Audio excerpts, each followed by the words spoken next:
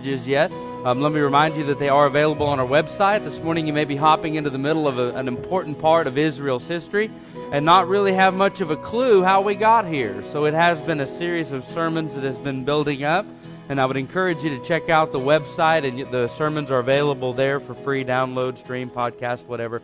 And you can get all of those and fill in some of the blanks that we won't be addressing this morning. Let me also remind you, at the conclusion of the service this morning, we will also be observing the Lord's Supper.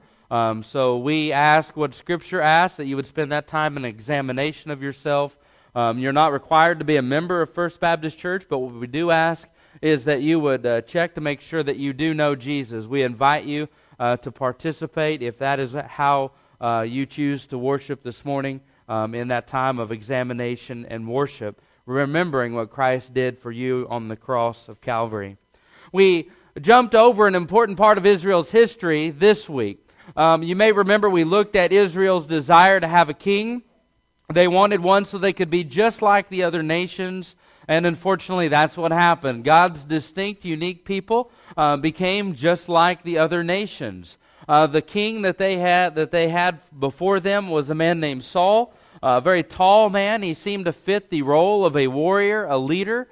Even though he may have possessed great battlefield skills, he still lost in spiritual skills. He was a physical giant in a sense, but he was a moral small man. He did not accomplish the great moral qualifications that is to be the king of Israel. You must remember that in the Old Testament, a king was gauged, the success and the quality of a king was not gauged off of how much land he had acquired or how many enemies he had defeated. The man of God, the king in the Old Testament, was gauged by how well he kept in step with God, how well he walked in obedience to God. And Saul, you may remember, had been given a command to wait 7 days before you attack the Philistines. He almost waited 7 days and then lit the offering himself, drawing the ire of Samuel, the prophet and priest at the time. God gave him another chance. He was told to go out and to wipe out the Amalekites and utterly destroy them. But Saul failed to utterly destroy the Amalekites and brought back the king and some of the choice livestock. And God said at that moment, when Saul had disobeyed by living out partial obedience to the call, God said that you will no longer be king. I've chosen another man. In chapter 17, one of the great stories in all the Old Testament is David fighting Goliath. David rises to a place of recognition, especially national recognition, by his defeat of Goliath, with Saul in the background. David, during this time, has become Saul's assistant, if you will. He has become Saul's armor bearer, and he has also become Saul's personal musician.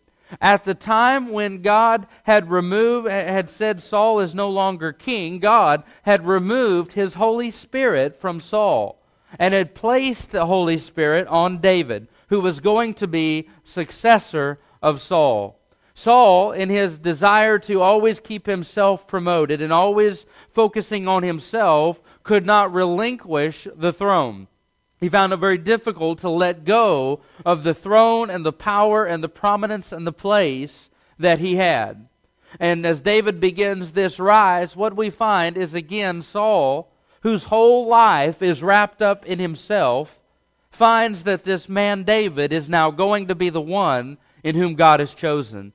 And I want us this morning, as we look at this story of Saul's jealousy, I want to show you through the Scriptures how it quickly moves and begins eating and destroying and plays a major part in the demise of Saul's life. We have seen the rise, and now we're starting to see the fall or the decline of Saul. I want to jump down into chapter 18. Look at verse 5 with me, if you would. This is after David has slain Goliath. It says, so David went out wherever Saul sent him and behaved wisely. And Saul set him over the men of war, and he was accepted in the sight of all people and also in the sight of Saul's servants. Now it had happened as they were coming home, when David was returning from the slaughter of the Philistine, that the women had come out of all the cities of Israel, singing and dancing to meet King Saul with tambourines, with joy, and with musical instruments. So the women sang as they danced and said, Saul has slain his thousands, and David has slain his 10,000s. Then Saul was very angry, and the saying displeased him, and he said, They have ascribed to David 10,000s, and to me they have ascribed only thousands. Now what more can he have but the kingdom? So Saul eyed David from that day forward. And it happened on the next day that the distressing spirit from God came upon Saul, and as he prophesied in the house. So David played music with his hand, as at other times. But there was a spear in Saul's hand, and Saul cast the spear, for he said, I will pin David to the wall. But David escaped the presence twice. Now Saul was afraid of David, because the Lord was with him, but had departed from Saul. Therefore Saul removed him from his presence and made him a captain over 1,000, and he went out and came before the people. And notice carefully verse 14. And David behaved wisely in all his ways, and the Lord was with him. Therefore when Saul saw that he behaved very wisely, he was afraid of him. When he saw that he behaved wisely, he was afraid of him. For those of you that go through very difficult times with your boss or with your coworkers, or have those people in your life that seem to have it out for you, I would encourage you to read the early life of David. I would encourage you to take chapter 17, 18, 19, 20, all the rest through 1 Samuel, and really spend time in poring over those verses. Because what we find in the last part here of 1 Samuel is a contrast between two characters. We find one man in King Saul who is absolutely wrapped up in himself.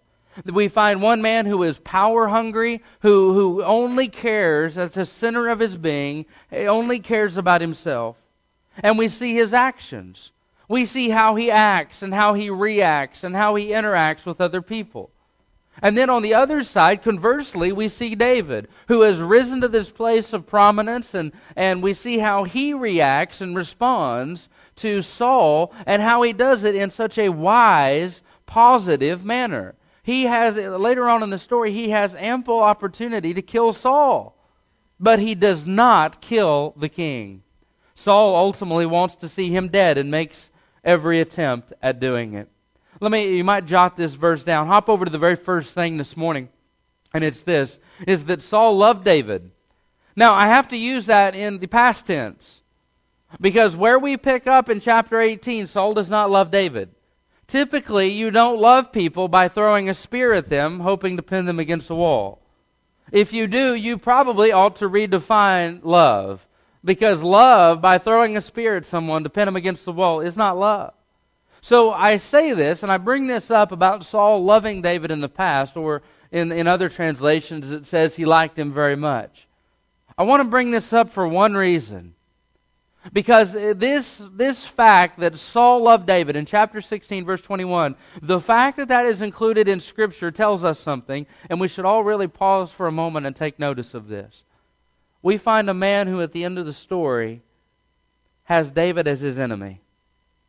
We find this man, Saul, who we've been studying for these few weeks, we find this man wants nothing more than for David to be wiped off the planet.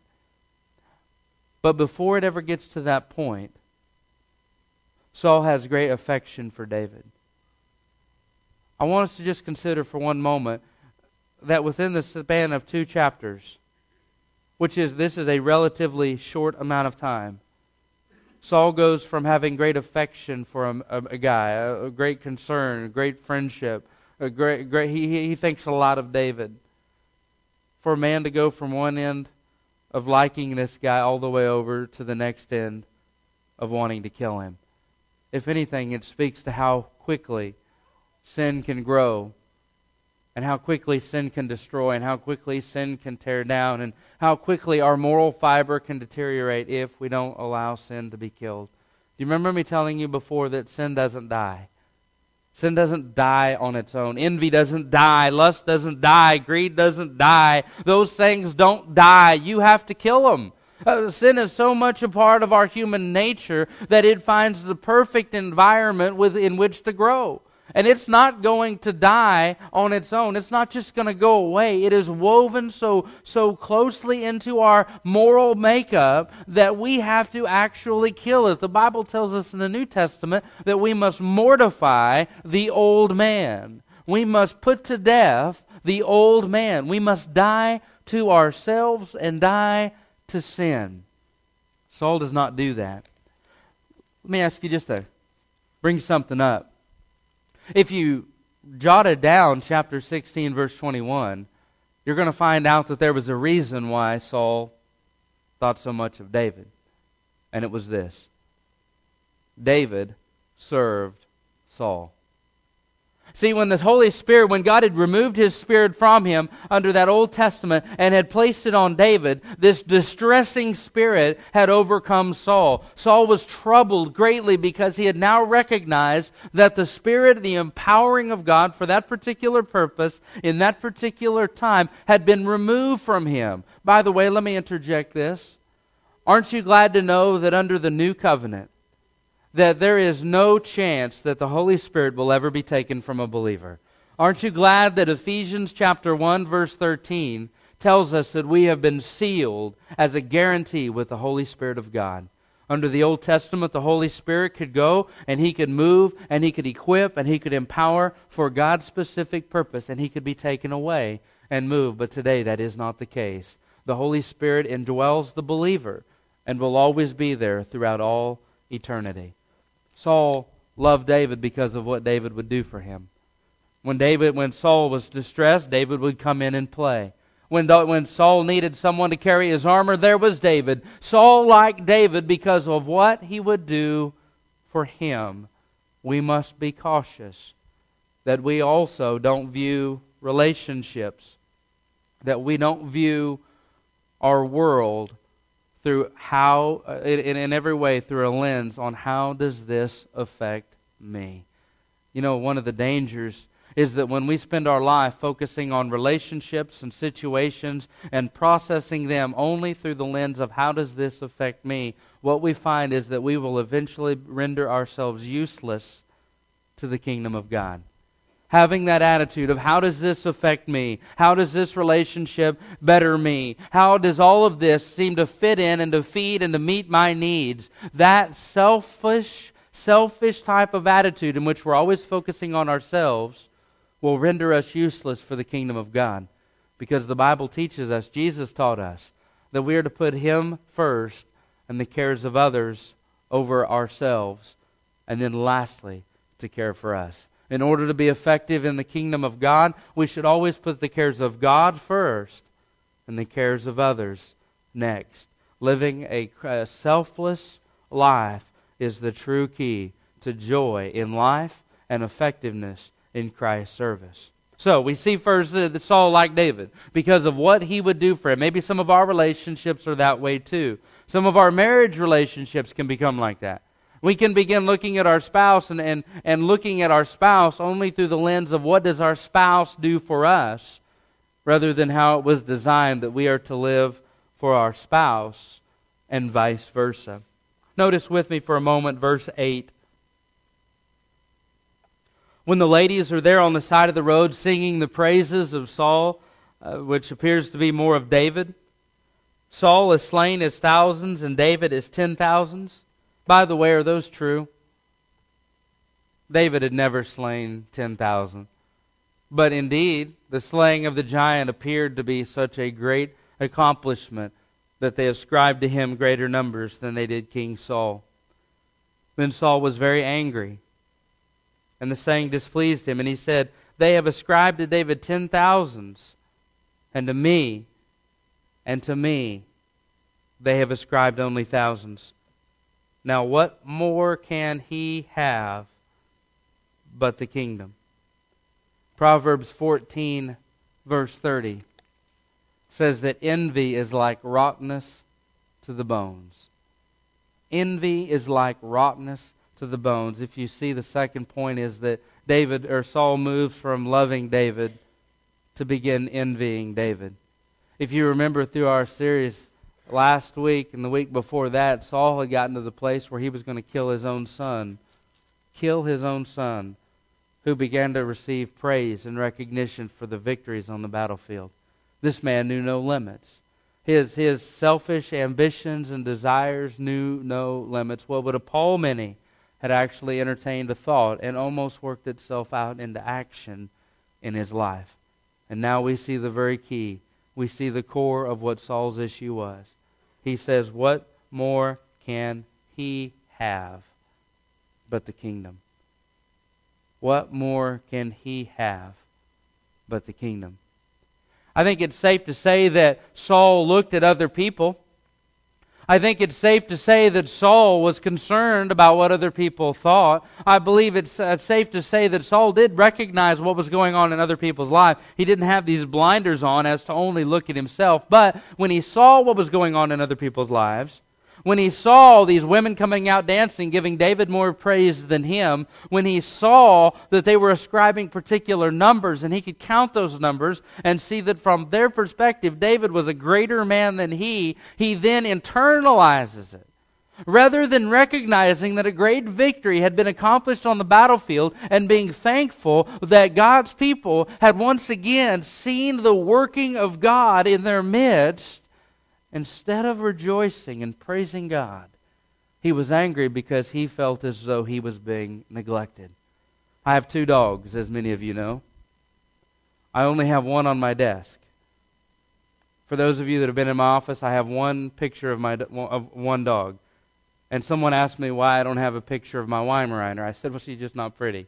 And she's not. So I have a picture of my pretty dog on the desk. But the funny thing is that I have a Great Dane and a Weimaraner, and we let them out in the yard and we'll play, and they'll play and run around. And I've realized something, and it's not just with my pets, but it's also with my kids. That sounded kind of strange. But there's a connection. There's a connection. When I go outside and I want to bring my dogs to me, I found out that when I call for Lincoln, my Great Dane doesn't come. My Weimaraner comes. And when I call for Kobe, my Weimaraner doesn't come, but my Great Dane comes. Anybody in the world have an idea why? They think that the other one is going to get something. And they know that if I call both names, Lincoln, Kobe, they both don't come. They know it's a trap. But if I call one of their names, what will happen is the other one will come. And then when the other one comes, you know what happens? The other one starts to follow because it doesn't want to get with something that it thinks is its. I think it was way too many its in that, but you understand what I'm talking about. The dogs only come when they think that the other one is going to get something, and they don't want to be left out. They won't come when you call their own name. And you know what? My sons are starting to do the same thing. Hawkins, come here, and he will act like I'm not even in the room until I say, hey, Hyatt, come here, come here. Ooh, Hyatt's going to get something, so I better get in there. It is amazing how that is so woven. Seriously, though, it is amazing how that idea that if somebody else is going to get something, I want in on it too. I don't want to be left out. And guys, I believe that that sin nature that has affected my dogs, and that same sin nature that is wound and bound up in the heart of my child, guys, if I'm going to be honest with you, it is something that I have to fight too. The idea of somebody getting something that I'm not can breed and produce a very dangerous ulcer in my soul. The problem is the great cure for envy. The great cure for it is this: contentment. Contentment. This speaks to our desire to have and to get and to acquire. And Saul had set in a place of power and prestige and prominence as the king, and yet he still wanted more. For those of you that think stature in this world is going to satisfy, look at King Saul. If for those of you that think power and prestige and recognition is going to satisfy you, then Saul should have been the most satisfied person in all the world. Here he was, the first king of God's own people. And yet that man continued to go on a quest to get all of the power that he possibly could. I tell you that the great cure for envy, the great cure for greed is contentment. Recognizing what we have and being satisfied with it as a gift from God. The Bible tells us that we are deserving of nothing. We're deserving of no good thing. Our sin nature has separated us from God, and everything we have is a gift of grace from the Father of lights, in whom there is no shadow of turning. Everything we have ultimately has come from Him, and for that we ought to be thankful. The envy did not stay there. He focused on what he was not getting and what David was. Rather than being concerned with his own state, his own moral state, he was worried about feeding himself and feeding his ego. The Bible tells us in verse 10, "And it happened on the next day that the distressing spirit from God came upon Saul, and he prophesied inside the house. So David played music with his hand at other times, but there was a spear in Saul's hand. And Saul cast the spear, for he said, I will pin David to the wall." Now he's taking actions into his own hands. He's now beginning to scheme. A man once said, a life of faith is a life where you don't have to scheme. A life of faith is a life that you don't have to scheme. And here Saul is scheming. How do I get this man out of the picture? How do I get him to the place where he is no longer an issue? How do I wipe David out? Now, let's poll the congregation. How you could signify by saying amen. I'm going to ask you two questions and you tell me which you think. This is not a choose your own adventure book, by the way. How many of you think that Saul was trying to kill David? Say amen. You can only vote once. How many of you think that Saul was trying to scare David? Say amen. All right. Well, 7 of you participated in that poll, and I appreciate that. Thank you so much. And it did appear that it was 5-2 that many believed that Saul was trying to kill David, and I think that there can be an argument made. You typically don't throw a spear at somebody hoping to pin them to the wall. If it gets that close, you know that you're probably running the risk of killing them. And that fits back into David's M.O. It's quite possible that Saul was making an excuse for himself, saying, well, I was just trying to pin you to the wall, David. But at any rate, consider this for a moment. Saul is greatly distressed.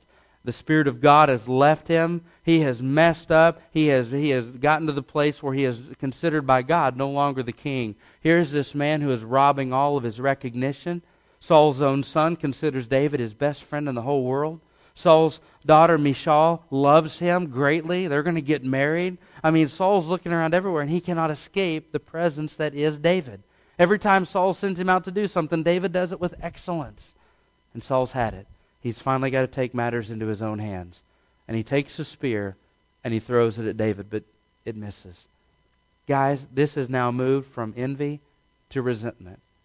He started out loving him, he moved to envy, and now he absolutely resents him. The thought, the appearance, the idea, the concept, everything, the appearance of David now makes him sick because it is a constant reminder of what he does not have. I tell you this, envy can drive you mad. There will always be more people that have more than you. And you will always find a reason to dislike somebody because there are always people who have what you don't have, you want, and you feel like you should have. Contentment is the only great thing, the great tool that satisfies a soul. And that contentment comes through our personal relationship with Jesus Christ, living in a recognition of His blessings for us. In verse 10, he threw a spear. Some have suggested that he tried to scare David off by that, much like you would do with a dog that wanders into your yard or a chicken that gets into your garden. Yes, we just became chicken owners at our house. But look at verse 25 for a moment with me.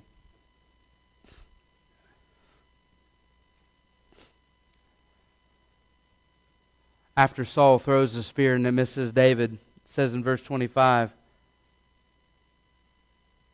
Saul thought to make David fall by the hands of the Philistines. Saul gives David an order. Gives him a specific plan and a battle that he needs to go out into. And one that was considered to be a pretty significant battle.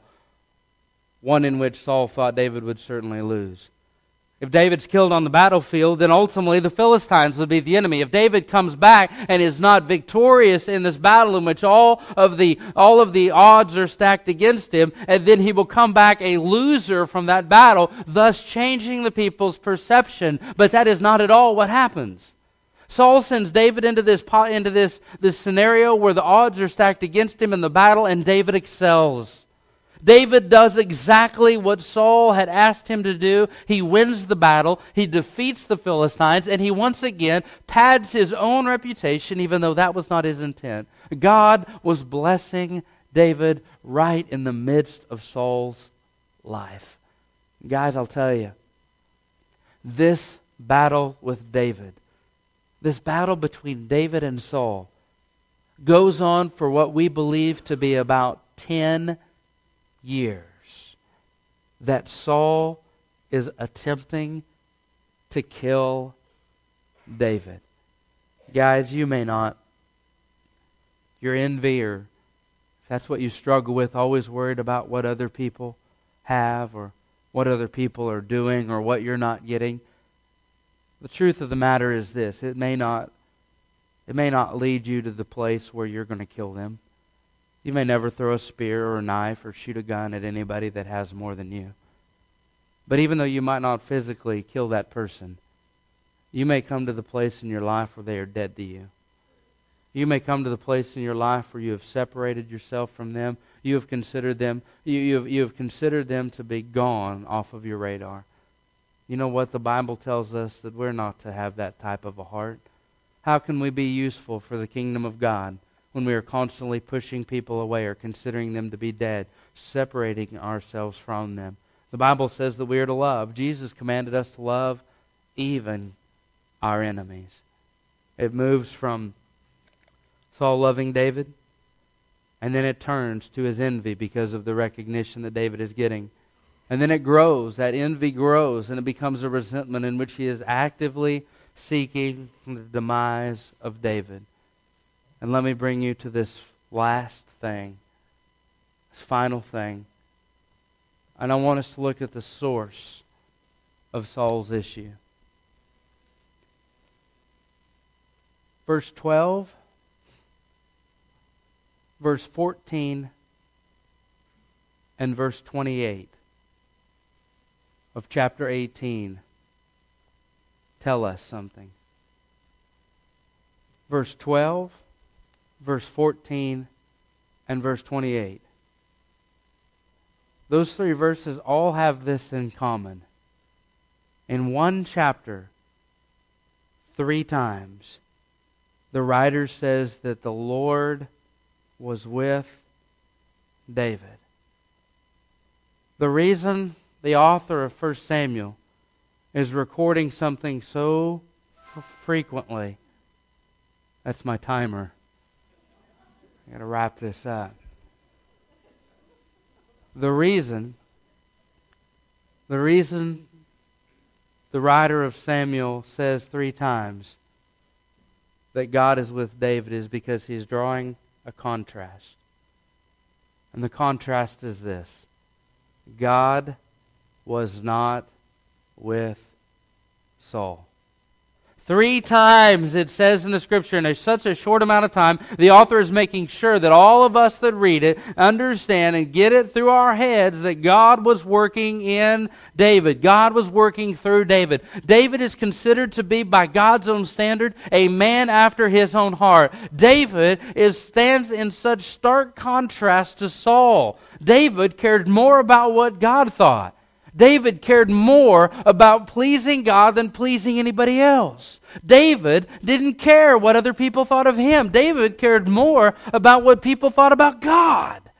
And then you contrast that to this man who, even when he was anointed king, even when he had the Holy Spirit, he did not care at all about the things of God. He disregarded the commandments. He made light of the teachings. He was not concerned about anything other than his own appearance. I tell you that when we sit on the throne of our lives, when you and I sit on that throne of our lives, there is no room for another. And Saul was so distressed, I have to believe, not just because he saw the rise of the man who would replace him, but I have to believe that he was distressed because he was beginning to see the effects of what it was to live a self-centered, selfish life. He saw that the more he tried to feed that ego, the less and less and less he was being satisfied. David's son, Solomon, wrote, we believe, the book Ecclesiastes. And in the book Ecclesiastes, Solomon is speaking about spending time in his life, filling his life with things. He talks about trying to fill his life with laughter or mirth, as the King James calls it. Partying and laughter and rejoicing. And he talks about trying to fill his life with that. And he says that that didn't work either. So he tried to fill his life with accomplishments, building great gardens and great monuments, the book of Ecclesiastes says. And he realized too that that wasn't going to satisfy, and it didn't. The Bible says that Solomon even says that he tried to fill his life with possessions and horses and all of these other things that the preacher Solomon was bringing into his life to try to find that great contentment. And he comes to the conclusion of the matter and realizes that none of those things were able to provide for him the true peace and contentment that he needed in life.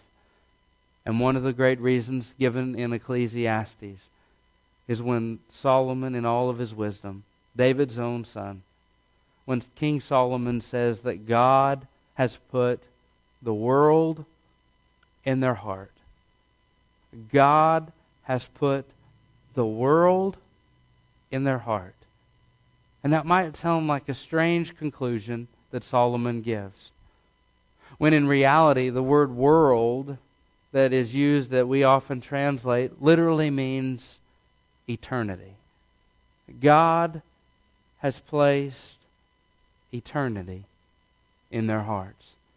You've heard that there is truly a God-sized hole, an eternal hole in each one of us.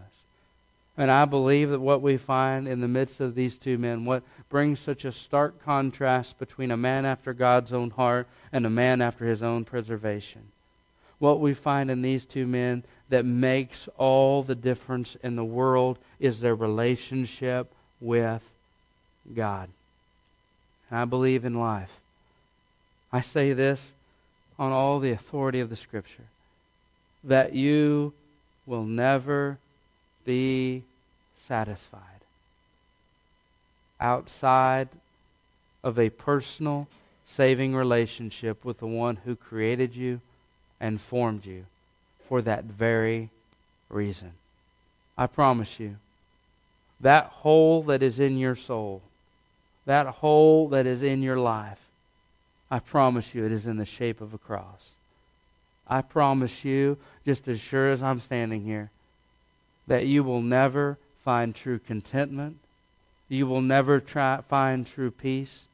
You will never find true satisfaction apart from a personal relationship with Jesus Christ. Before the world was ever formed, God knew who you would be. God was forming you and making you to be His own partner. He formed you for the purpose that you would know Him and that you would praise Him and that you would walk in fellowship with Him. And yet all of this while, we go through life and we try to fill our things with dirt. We try to fill our soul with things that are going to pass away and perish. And we wonder why we can never get full.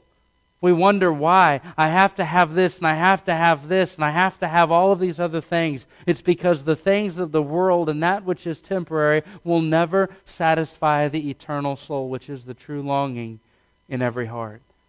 And I pray this morning, my prayer, our prayer as a staff before service, is that if you do not know Jesus Christ as your Lord and Savior, you would not waste another moment digging through the trash of this world, trying to fill your soul with something that will never, ever satisfy or meet that need.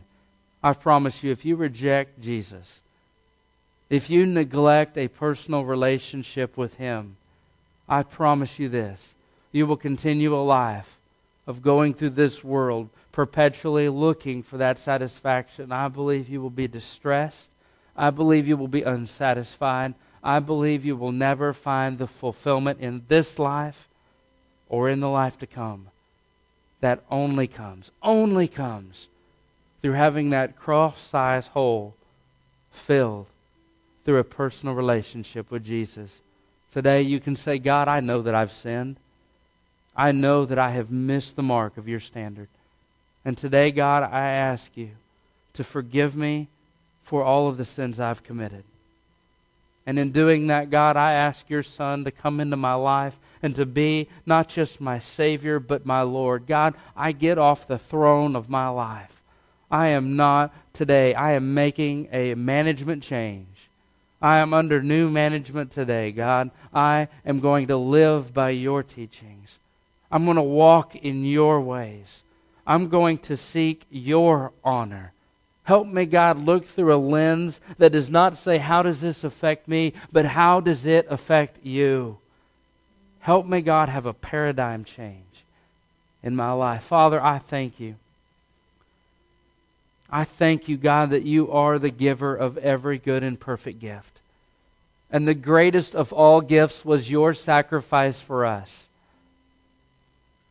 And Father, I remember that Jesus was placed in the manger or the feed trough. And that baby laid there in that straw, Lord, where animals would come to eat. I'm reminded, Lord, that we also can truly be nourished from that Savior who was born that day for us. God, I thank you that you are the only one that satisfies. For those that are looking and searching for real satisfaction and contentment, for a real rock in which to stand on in their life, I pray, Lord, that they have prayed that prayer to receive Jesus as their Savior and Lord.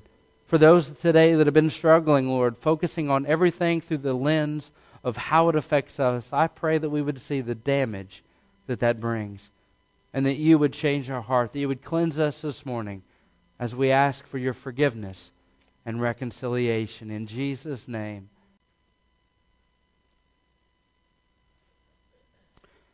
The Bible says in Mark chapter 14, now on the first day of unleavened bread, when they killed the Passover lamb, his disciples said to him, where do you want us to go and prepare that you may eat the Passover? And he sent out 2 of his disciples and said, go into the city, and a man will meet you carrying a pitcher of water. Follow him. Wherever he goes in, say to the master of the house, the teacher says, where is the guest room in which I may eat the Passover with my disciples? Then he will show you a large upper room, furnished and prepared. There make ready for us. So his disciples went out and came into the city and found it just as he had said to them, and they prepared the Passover. And in the evening he came with the 12. Now as they sat and ate, Jesus said, assuredly I say to you, one of you who eats with me will betray me. And they began to be sorrowful and said to him one by one, is it I? And he answered and said to them, it is the one of the 12 who dips with me in the dish. The Son of Man indeed goes just as it is written of him, but woe to the man in whom the Son of Man is betrayed. It would have been good for that man if he had never been born. And as they were eating, Jesus took bread, blessed and broke it, and gave it to them, and said, take, eat, this is my body. Then he took the cup, and when he had given thanks, he gave it to them, and they all drank from it. And he said to them, this is my blood of the new covenant, which is shed for many. Assuredly I say to you, he says, I will no longer drink of the fruit of the vine until that day when I drink it anew in the kingdom of God. And when they had sung a hymn, they went out unto the Mount of Olives. Barry, would you ask a blessing on the bread, please? Heavenly Father, we thank you so much for this day, dear Heavenly Father.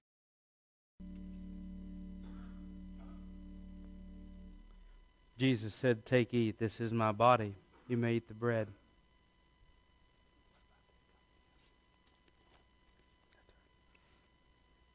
And then he took the cup, and when he'd given thanks, he gave it to them, and they all drank from it.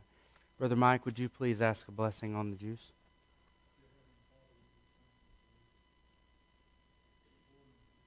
Mm-hmm. Jesus said, "This is my blood of the new covenant, which is shed for many. You may drink the juice."